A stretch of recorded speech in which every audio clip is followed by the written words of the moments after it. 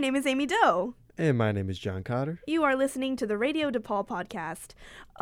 We are trying kind of a new way of putting these together this time around. It's a little bit more podcasty, a little bit more conversational. If you are a regular listener, let me know what you think. We're talking about spoken word. We are. When you talk about spoken word, the first thing that you think about is 22 Jump Street. It is. How'd you know? Because when I started this episode, you pulled up that clip. Yeah, I was uncontrollably laughing during that whole thing too, because that's my favorite scene.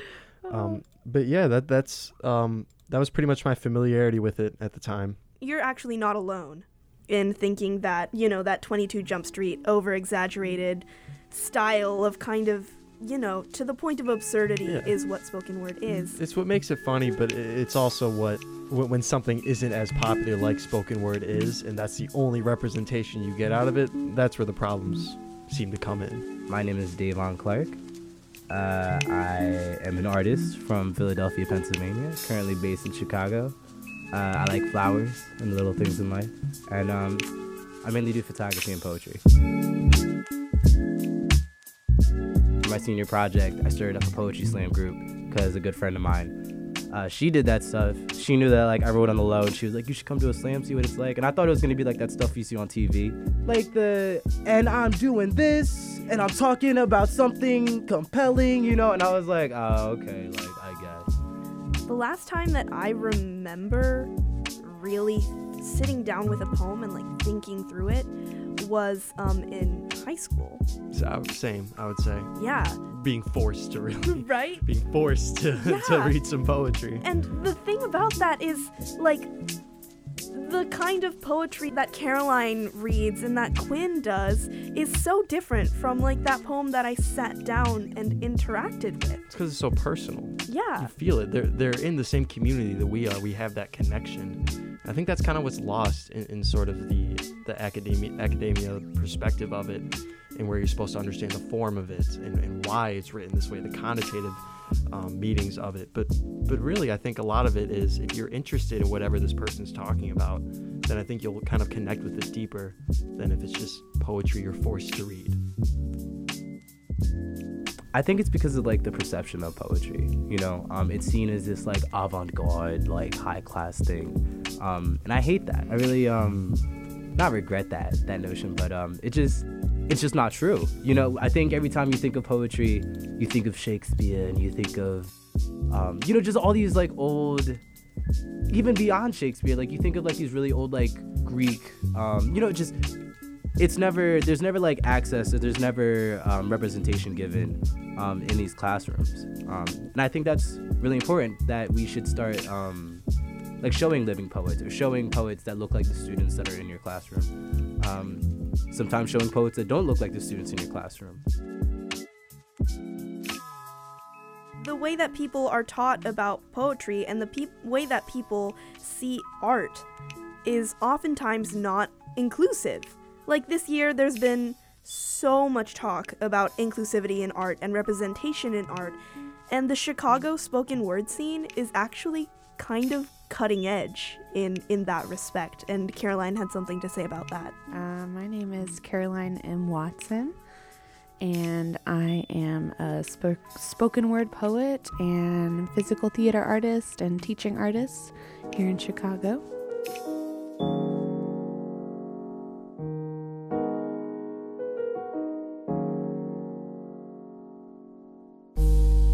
So many racist things and misogynistic things and anti-trans things were happening in the community. People stepped up and made a new community, and that's just happened within the past 3 years that I've been here.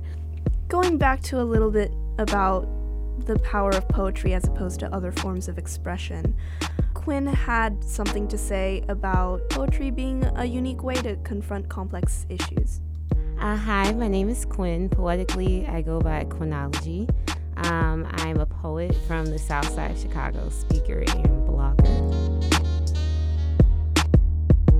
Everything is about metaphors and similes, and so I try to make sure that I paint such a lasting image in somebody else's head, because conversations are difficult, especially now with everybody having different opinions on everything else.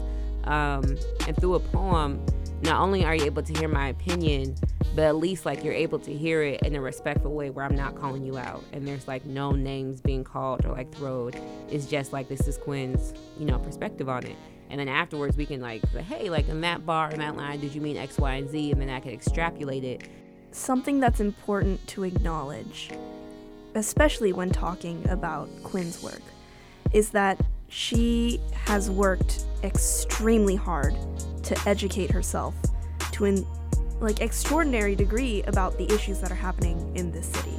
I feel like Chicago is a perfect imperfect human, right? That inflicts harm, but also has been harmed in so many ways.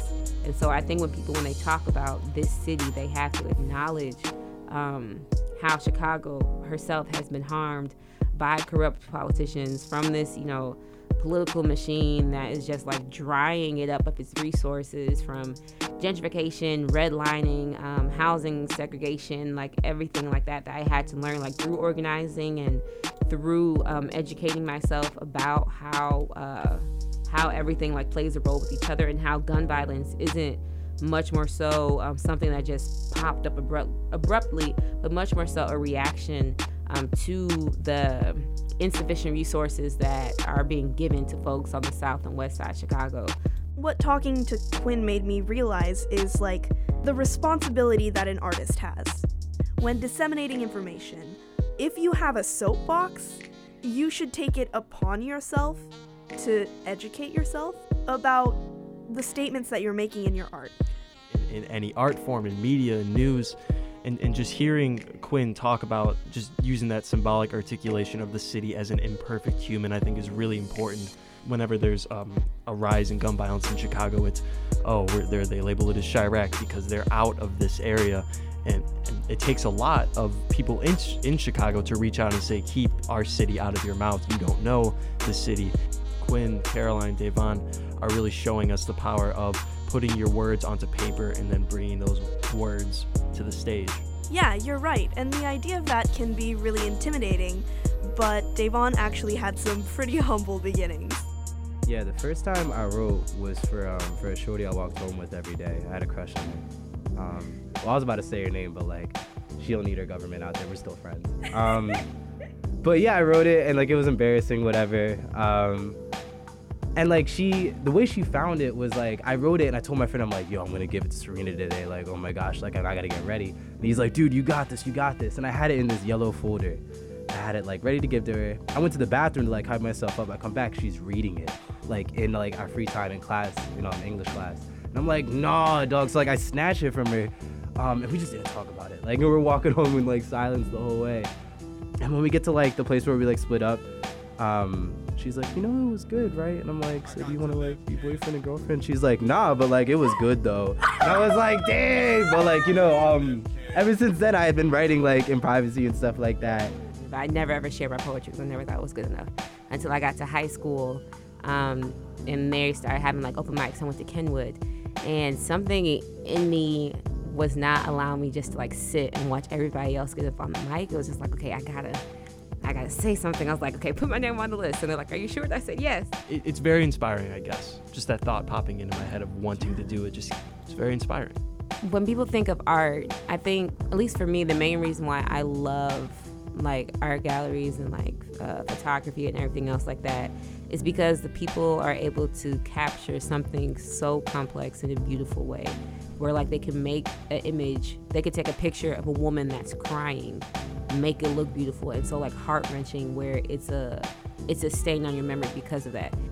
I think I write about a lot of dark things in definitely a way that makes it easier for me to digest, and I think maybe my listeners and readers as well. I think pretty, but for me, a lot of my poetry is a little more humorous. So I think that's an extra layer that I add onto it.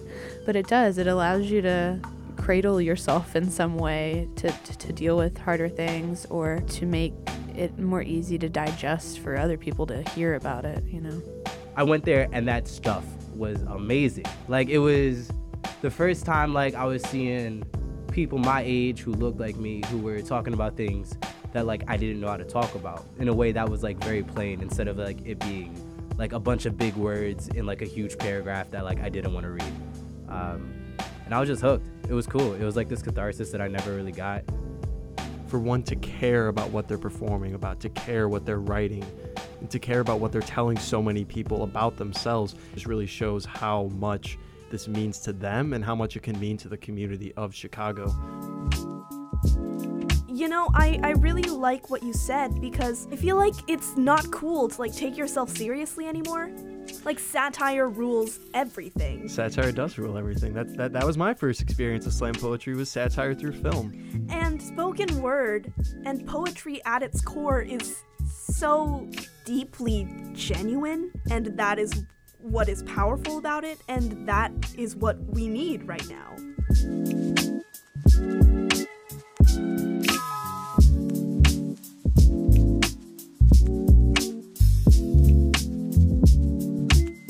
The Radio DePaul podcast is produced by John Cotter and myself, Amy Doe. A huge thank you to Davon Clark, Quinn Riley, and Caroline Watson for the fantastic interviews. All of their social media handles are in the description of this episode. Caroline actually runs a monthly poetry open mic called Grandma's House at Kibitz Nest, which is a 10-minute walk away from the Lincoln Park campus, so check that out if you'd like. If you liked what you heard, leave us a review on SoundCloud or Apple Podcasts. It really helps us out, and we would love feedback about this new format. New episodes come out every 2 weeks, so subscribe and follow us on Facebook to stay updated. Until then, my name is Amy Doe, and thank you for listening to the Radio DePaul podcast.